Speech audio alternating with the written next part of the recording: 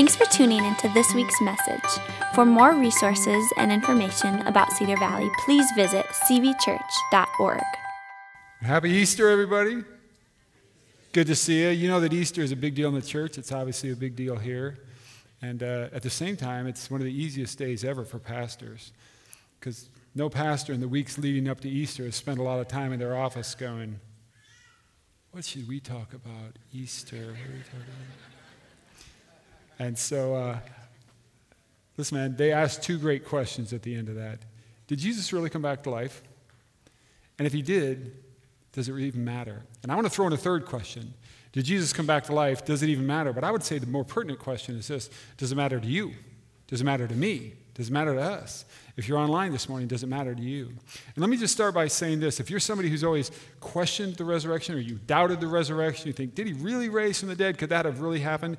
If that's you this morning, I just want you to know this. You're in really good company. You're in really good company. As we open the scriptures, and we look at the scriptures, and we see the story this morning, you're going to find that you're in really, really good company. And so, as we look at the resurrection, look, I want you to know this. Nobody was expecting it. Nobody was expecting it. Nobody was waiting for Jesus to rise from the dead. Nobody was waiting for the resurrection. Nobody was waiting outside the tomb, getting ready to count it down. You know, like 10, 9, 8. Start the trumpets. 7, 6, 5. Send in the angels. 4, 3. Cue the sun. Cue the clouds. Like that wasn't happening. Nobody was expecting it. Nobody was expecting the resurrection. And I'll say this. Everybody was expecting Jesus to do what all dead people do, and that is stay dead. And so as we look at the Easter story, I think you'll find this interesting. In Mark's gospel, Mark starts the story, and he says this, Saturday evening when the Sabbath had ended. Now, just so you remember this, in the Jewish culture, a day starts at sunset, not sunrise. So the Sabbath would have actually started Saturday evening, Friday evening, and it would have ended Saturday evening. So this is now Saturday evening when the Sabbath had ended, and it says this, Mary Magdalene, Mary the mother of James, and Salome, these three women, they went out and purchased burial spices so they could anoint Jesus. And sometimes it's easy to ask, why did they wait so long? Why weren't they prepared? Why weren't they getting ready? And the answer is twofold. Number one, it was the Sabbath, and so they couldn't go buy because you couldn't sell on the Sabbath. And number two, their heads were spinning. Like, their heads are spinning. This has all happened so fast. Think about this. Late Thursday night, Jesus was taken by the mob. Then after midnight, in a completely illegal manner, even in their culture, he was tried. He was taken to Caiaphas, the high priest's house, and then later he would be taken to Pilate, right? And then sometime during the morning Friday, the Roman soldiers began beating him and whipping him. And then eventually, before noon, Jesus was probably hanging on the cross, and by 3 o'clock he was dead, and they took him to a tomb. This whole thing happened so fast, their heads are spinning. They haven't processed this emotionally. They haven't really had a chance to think about this. Their heads are spinning. And so Mark continues his story, and he says, then early on Sunday morning, that was Saturday evening, now on Sunday morning, just at sunrise on Sunday, they go to the tomb. And on the way there, they were asking each other, who's going to roll the stone for us from the entrance to the tomb? They're thinking they'll go in and they'll anoint the body with these spices. And maybe, perhaps, they're thinking, man, maybe we'll get to sit next to the body. Maybe we'll just get to say something to him. Maybe this will create some closure. Maybe we'll be able to just wrap this up emotionally, right?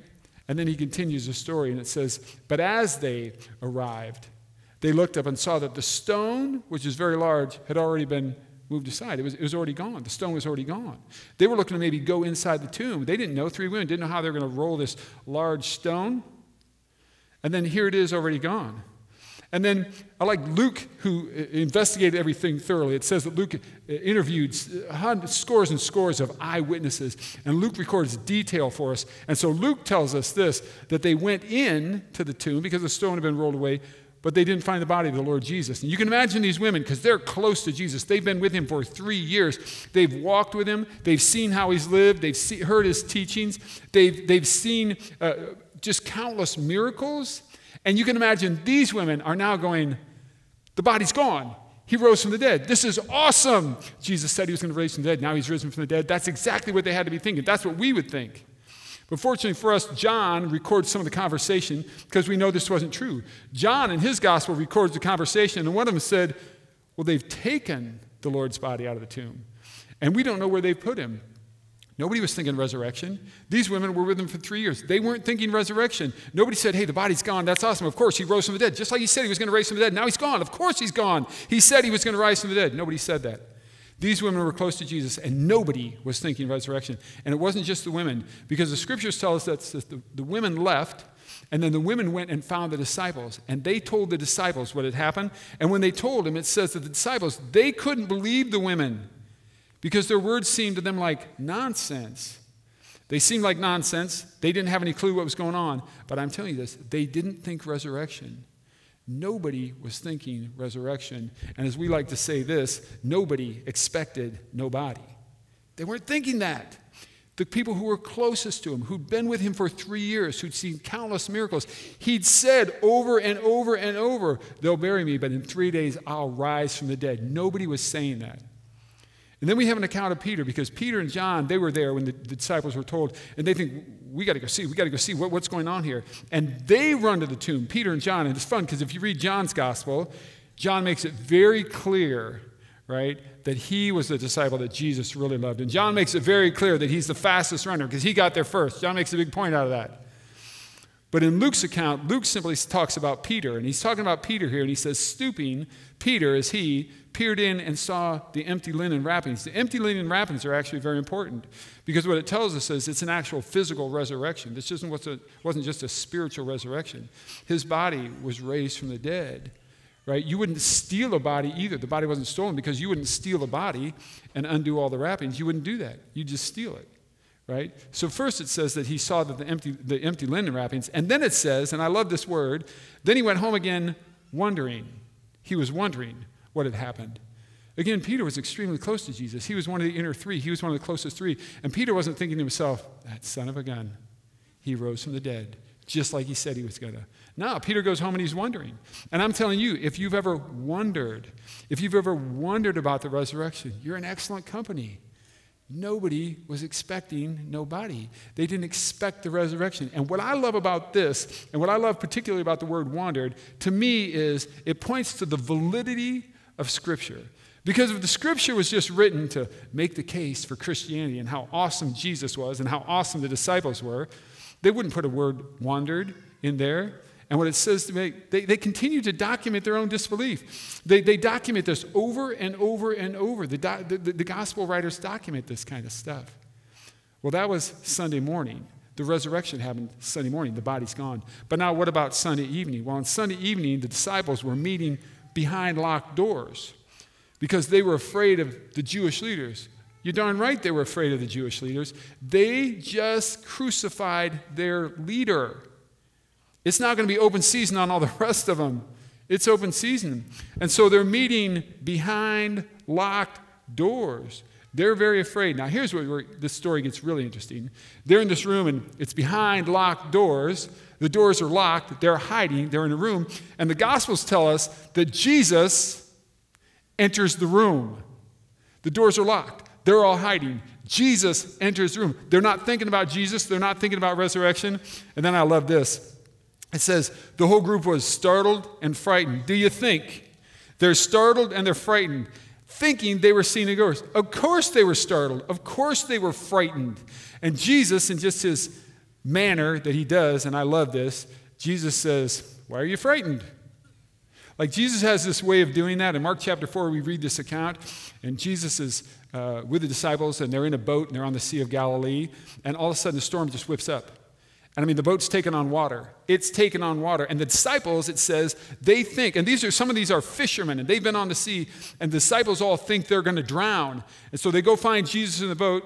He's sleeping. They go find Jesus in the boat, and they wake him up, and Jesus stands up. He addresses the waves, and he says, shh, quiet, be still. And the sea just instantly calms. And then Jesus looks at the disciples, and he goes, why are you guys frightened? It's just a thing that he says to them all the time. He says, why you're frightened. But he didn't just ask them why you're frightened. He says this, and why are your hearts filled with doubt? You guys didn't believe that I was coming back? Because on countless occasions, I told you 3 days and I'll rise again. You're the ones who were with me daily for 3 years. You're the ones who saw miracles. You heard my teachings. You know your Old Testament prophecy. You would know this. And then Jesus goes on to say to them, he says, when I was with you before, I told you that everything written about me in the law of Moses, the prophets, and the Psalms must be fulfilled. Jesus didn't say in the Bible. They didn't have the Bible. They had what we would call the Jewish Old Testament. They didn't call it the Jewish Old Testament. They called it the law of Moses, the prophets, and the Psalms. And Jesus said, you're Jews, and you know this. And you know what was written in there. You know that it has to be fulfilled. You know that.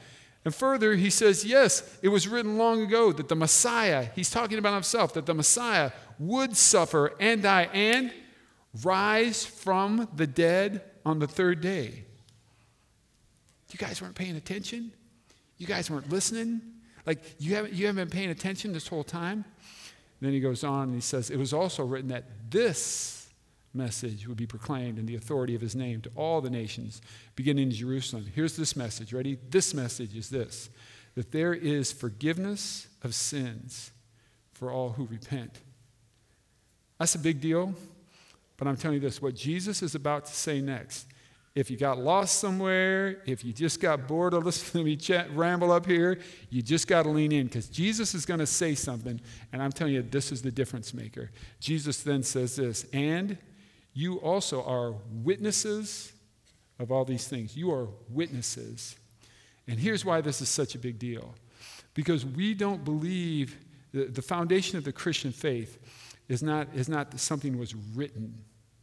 We don't believe in the resurrection because something was written. That's not the foundation of the Christian faith. The foundation of the Christian faith is an event. That's the foundation of it. Think about this. Jesus is hanging on the cross and he's being crucified. There's no followers of Jesus. They're not going to launch a movement in the name of Jesus. At this point, nobody's ever going to tell the parable of the Good Samaritan. Nobody's ever going to tell the parable of the prodigal son. No, it all started with an event, and the event is a resurrection. You say, well, Neal, we believe the resurrection because of the Bible. No, we don't believe in the resurrection because of the Bible. We actually believe in the resurrection because there are witnesses, because there are eyewitnesses. We believe in the resurrection because someone like Matthew, who was with Jesus every day for about 3 years, saw all the miracles, heard all the teachings. After the resurrection, now they realize that this really is the Savior, this really is the Messiah, and now Matthew in great detail begins to write it all down. He was an eyewitness, and he wrote it down, and we read the words of an eyewitness. That's why we believe in the resurrection. We believe because people like a man like Mark, who hung out a great deal with Peter, and Peter was an eyewitness, and Peter told him everything in great detail, and Mark wrote it all down so that now we read the words of Mark through an eyewitness. We believe because a man like Luke, who says, I thoroughly investigated, and Luke literally interviewed scores and scores of eyewitnesses, and then he wrote it down in great detail. We believe because a man like John was an eyewitness. He eyewitnessed the resurrected Jesus. Again, with him for 3 years, was his closest friend. John was the closest friend, we believe, of Jesus, and he wrote it down. Those are the words of an eyewitness. We believe because a man like Peter, who again was one of Jesus' closest, he's one of the inner three. He's Peter, James, and John are the inner three. And Peter walked with him for 3 years, and he saw the miracles, and he heard the teachings. And then, Peter, think about this. This is Peter. Peter didn't believe, and then he believed. And then he unbelieved, and then he believed again, and he preached powerfully in Acts chapter 2. Think about it. He believed, he didn't believe, rather. Then he believed. Then he was confronted by a middle school girl, and he unbelieved, and he denied that he had ever believed. And then he believes again, and he preaches the gospel. In fact, he goes into the streets in Jerusalem and says, how could you guys crucify this Jesus? He's risen from the dead. Peter then writes 2 letters that we now have in our New Testament. They're simply called 1 Peter and 2 Peter. And in 1 Peter, Peter writes these words, all praise to God, the Father of our Lord Jesus Christ. It's by his great mercy that we've been born again, because God raised Jesus Christ from the dead, and I'm an eyewitness to it. We believe because a man like James, now this is not James, the brother of John. This is James, the brother of Jesus. They share the same mother. They just have a different father. Listen to me. James, it's documented all through the gospel accounts that the brothers of Jesus did not believe that he was the Messiah. They did not believe that he was the Messiah. There's an account in the Gospels where Jesus steps into a house and he's going to teach. And as always the case, when Jesus goes into a house to teach, it's packed. It's instantly packed. It's busted at the seams. People are standing all over the front doors. And Jesus is in there teaching, and his brothers and his mother come to the house, and they're going to drag him out because they're afraid he's going to say something crazy. They think he has a Messiah complex. They don't believe that he's the Messiah, the Savior. And yet we have a letter in our New Testament called the book of James, right? Now think about this. James now is the brother of Jesus. Think, if you're the brother of Jesus and you're writing a letter, think about how you might introduce yourself. Like you have an instant resume. Watch how James introduces himself to other churches. He says, James, a servant of God and of the Lord Jesus Christ. Now, I always pose this question. Answer this. What would your brother have to do to convince you that he was your Lord? James eyewitnessed a resurrected Jesus. How did James die? James was thrown off the temple because he was proclaiming that Jesus was the Christ. It's recorded by Josephus, a first century historian. And when he hits the ground, he doesn't die. And he has a chance to recant. And because he won't recant, because he won't deny that he's seen the resurrected Jesus, they kill him then. We believe because of a man like Paul. Paul was one of the halves. He grew up in a solid Jewish home, and he had the greatest rabbi of his day. What Jews would say is maybe perhaps one of the greatest rabbis of all time. It was Gamaliel. And he sat under Gamaliel's teaching, and he grew up, and he became a Pharisee, one of the prestigious Jewish leaders, Jewish officials. And he was opposing anyone who said that Jesus had resurrected from the dead. In fact, the first martyr in all of Christian history is Stephen, and we read about him in the book of Acts. And when Stephen is being stoned to death, Paul gives full approval because he's there and he holds everyone's coat so that they can chuck rocks. That's the Apostle Paul. Paul was on his way up to Damascus. He had a handwritten letter.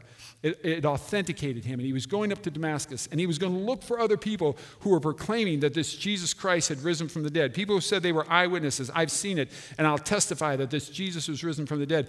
And Paul is going up north, and he's going to go get those folks, and he's going to drag them back to Jerusalem.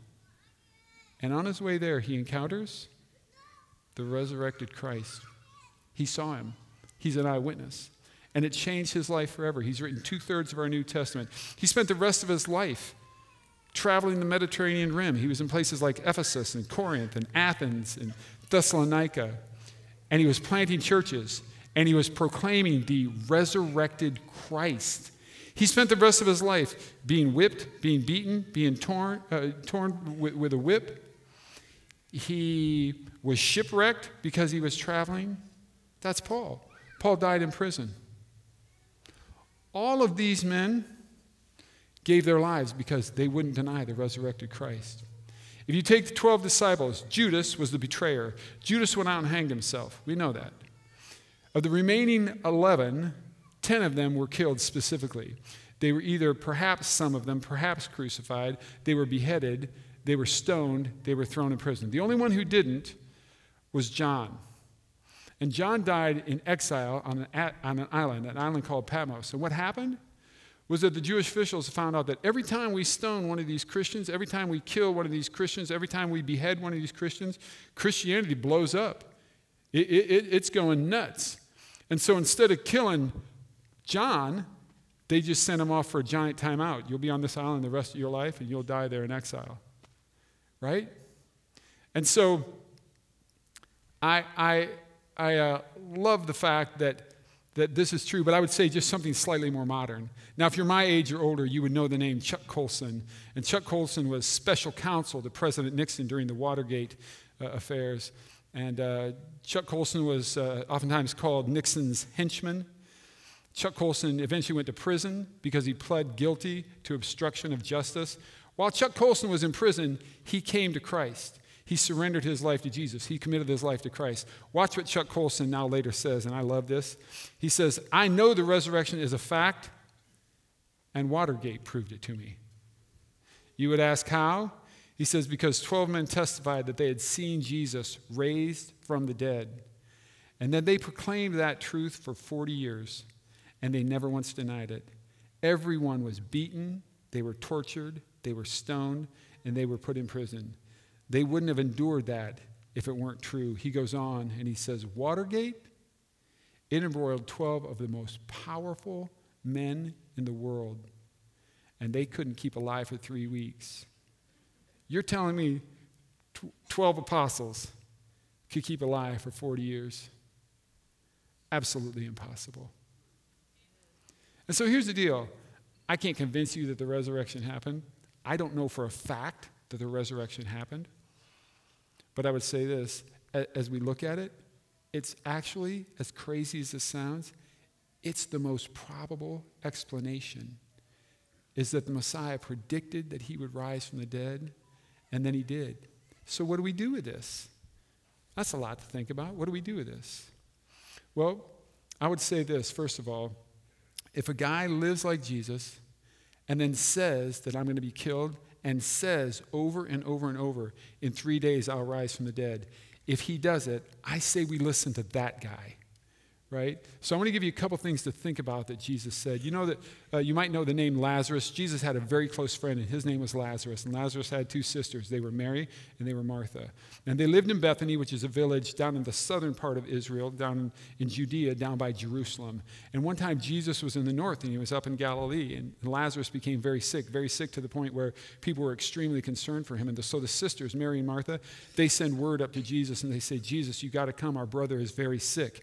Well, by the time Jesus finally gets to Bethany, Lazarus is dead. And so when Jesus gets there, Martha, she jumps right up and she says, Jesus, Lord, if only you had been here, my brother wouldn't have died. Now watch what he says. He says, Martha, anybody who believes in me will live even after dying. And everyone who lives in me and believes in me will never die. Jesus is talking about the afterlife. And the reason I bring that up is because I think all of us, there's a little piece of all of us, isn't there, in the back of our heads where we just go, I wonder what's going to be up with that. I wonder what's going to happen. I wonder what there really is after this life. And Jesus is saying this, that after this life, those who believe in me. Now, if you're a regular here, you know this, and you're probably sick and tired of me beating you over the head with this, but this word believes in the Greek, we've talked about it, is the Greek word pistis. And pistis literally means, it's translated as believe or to have faith. But what it really means is to put your full trust in. It's translated as faithfulness. It's an ongoing, which means my life would reflect it, that the way that I live then would reflect. Right? Jesus said, those who believe in me, those who surrender their lives to me, those who commit their life to me, those people will live even after dying, and everyone who lives in me and believes in me will never die. I mean, there's eternal life. The Bible says to be absent from the body is to be present with the Lord. It's just a transition. Now, what I love best about this whole 2 verses is this word, anyone and everyone. Because people will say this to me all the time. Well, Neal, I get this from people all the time. Neal, you don't know what I've done. You don't know my past. You don't know my history. And I'm like, you're right, and I don't need to. I know the faithfulness of our God. I know the grace and the mercy of our God. This is for anyone. It doesn't matter what your educational background is. It doesn't matter what your financial situation is. It doesn't matter what your ethnicity is. It doesn't matter. This is available for anyone or everyone. It's eternal life, and I think we ought to consider that. But there's another thing that Jesus said that I think we ought to consider. Jesus, as often he did, he really frustrated the Pharisees because this time, on this occasion, he healed a blind man. And just so you know, this is a blind man that everybody knew as, oh, that's the blind man. That's the guy who's been blind since his birth. That's the guy who's blind and sits at the city gate and begs. We know this guy. He's the blind man. And Jesus heals him. The promise, he healed him on the Sabbath. And the Jewish officials get really upset about that. And so Jesus it leads to this conversation. And Jesus is trying to explain who he is, and he's trying to describe himself. And so he uses a metaphor that everybody in that culture, everybody of that age would have known. And that is, he starts to talk about sheep and sheep in a sheep's pen. And he says, hey, you know what? When thieves come to the sheep pen, you know what they do? They crawl over the fence. They climb over the fence. That's what thieves do, because they're going to do harm. That's what thieves do. But then he goes on to describe himself as the good shepherd. And he says, here's what I do. A good shepherd just walks through the gate.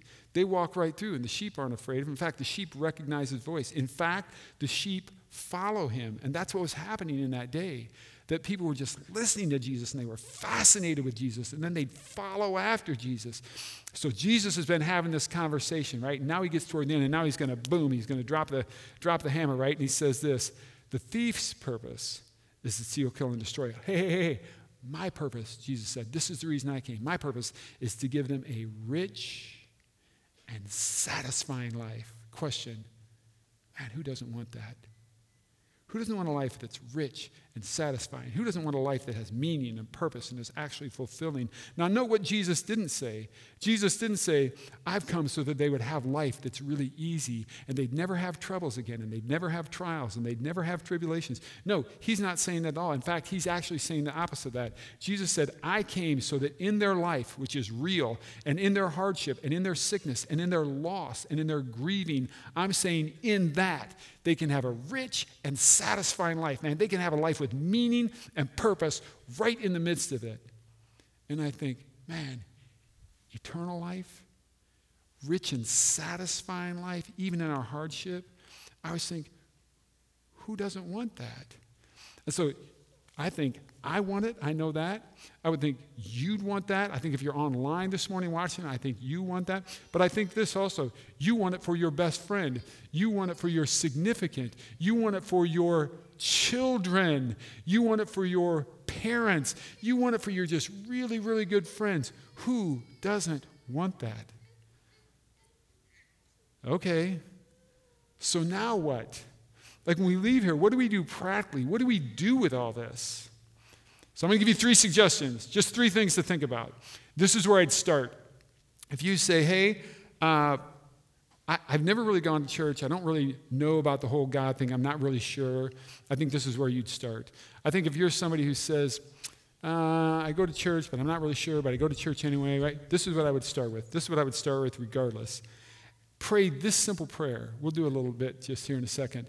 But just pray this. Just sincerely, just earnestly pray this. God, reveal yourself to me. God, speaking through the prophet Isaiah, says this: if you seek me with your whole heart, you will find me. It's a promise of God. If you seek me, if you pursue me, and he says wholeheartedly, with your whole heart, if you diligently pursue me, God says, you're going to find me. Well, how do we seek after God? So let me give you a couple suggestions just on this one. A couple suggestions. Number 1, we seek God and God reveals himself to us through the Bible. Stop, I got it. I hear people all the time like, I don't understand the Bible. I can't read the Bible. I don't get it. Okay, I'm just going to start it this way, and I'm going to simplify this for you. Don't try to read it from cover to cover, not for starters. Don't start at the very beginning, not for starters. This is what I would do. I'd go to the Gospel of John. You want John, the Gospel, not we have John the Gospel, and then in the back we have John the Epistles. Go to the Gospel of John and just start reading. But here's the deal. Before you start reading, pray this: God, reveal yourself to me. And then begin to read, and then seek understanding. I'd start with the Word of God. I'd start reading that. Number 2, we also grow, and God reveals himself to us when we hear God's Word taught. And so I would say this, man, if you've had a church and you've left that church and used to go to that church, but you haven't gone there for a long time, get back to your church. If it's a church that teaches the Word of God, go back to your church and dig in and listen to the teaching of God. I'll say this quite honestly, if you don't have a church or you don't have a church that is teaching the Word of God, we'd love to have you here. I would love to have you here. I will say this, quite honestly, this room on a typical Sunday is just full of a bunch of just mediocre people who are saying, did that sound bad? Okay. It's filled with the most fabulous people. And we just study the Word of God, and then we just say this: hey, let's help each other. Let's help each other apply this to our lives. Like, let's do that together. Can we help each other? That's what the body of Christ does. So I do that. And then I've got 2 other suggestions. Number 1, pray this simple prayer: God, reveal yourself to me. Pray that earnestly. Pray it diligently. Pray for the next 30 days. But 2 other suggestions I'm going to give you, very practical suggestions. Number 1, I'd sign up for Alpha. Alpha's a class that we offer here on Wednesday nights. We kind of started last Wednesday, but the big kickoff is this Wednesday.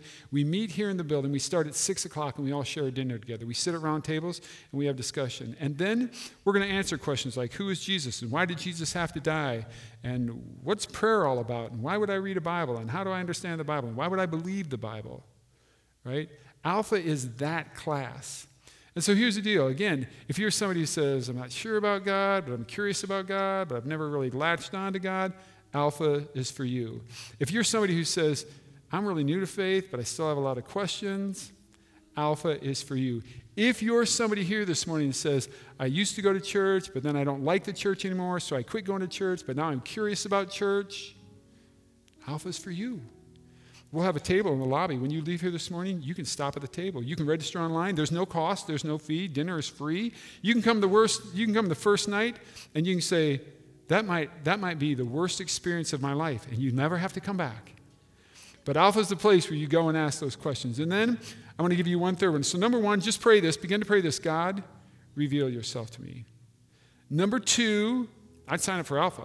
Quite honestly, my wife and I will be there. I'll facilitate it. It's a great discussion. But here's a third thing I'm going to just ask you to think about, and I would encourage this. Number three, I would say this. Be here next week, and I want to specifically say why next week. Because next week we start a 4-week series.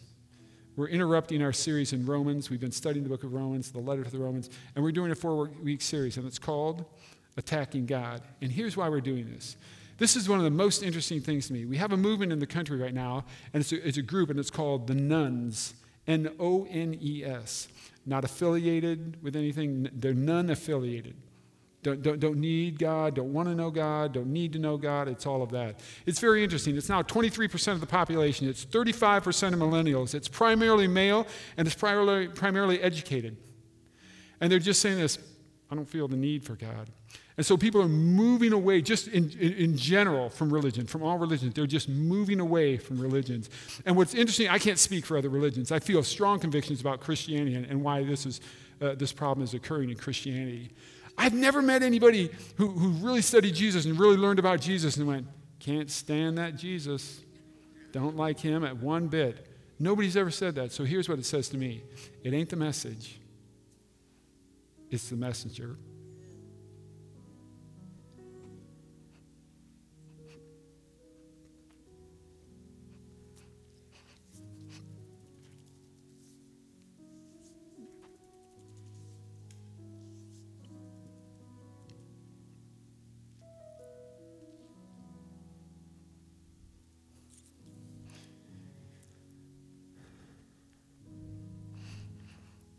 If that's you this morning, and you walked away from the church because of maybe well-meaning pastors or a well-meaning Sunday school teacher or a well-meaning parent, this is what I always say, and I think this in my head when I hear these deconversion stories. You walked away from a God. You didn't walk away from the God. We've conveyed a false God to you. We've miscommunicated who God really is. And so what happens is when that God doesn't line up with your life, you're ticked and you walk away and you say, I don't need any of that God. And so for the next 4 weeks, we're going to talk about who are the false gods that we've been actually teaching about, and then we'll flip it toward the end of that message and we'll say, here's who God really is.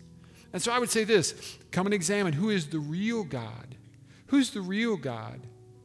Again, I don't think you've walked away from the God. I think you walked away from a God. Let's stand to be dismissed this morning. And as you stand this morning, I'm going to ask you to do something, if you would. I'm just going to ask you to open your hands like this as we pray.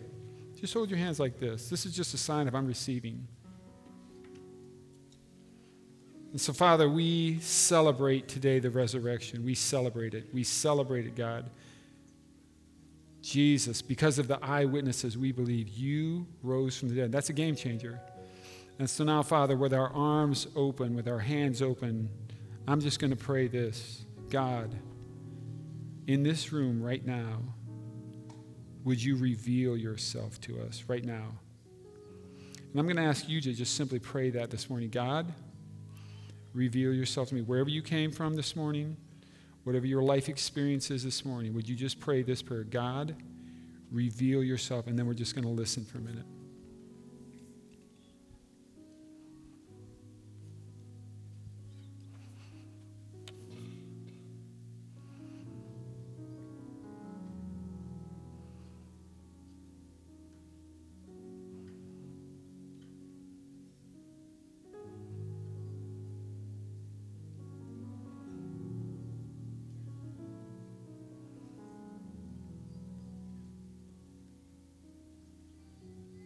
Holy Spirit, I thank you that you're in this room right now, and I'm asking you to do the supernatural. I'm asking you to reveal yourself to those who are seeking it in a way that only you can, Holy Spirit. It's not something that I can conjure up, any of our pastors can conjure up. We can't do that. And so, Holy Spirit, would you begin the process over the next hours, over the next days, over the next weeks? Would you give us a desire to seek after you? And as we seek God, would you fulfill your promise that you will reveal yourself? Do that, Father.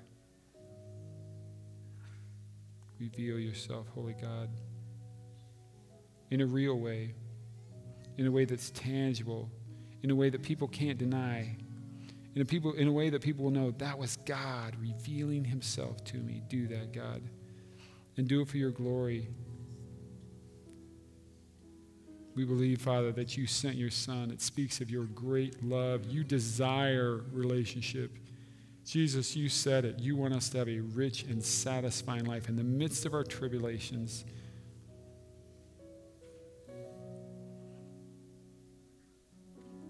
So now as we leave this place this morning, Father, as we leave this building, would you help us to go be the church now to a world that desperately needs it? We pray in Jesus' name. Amen.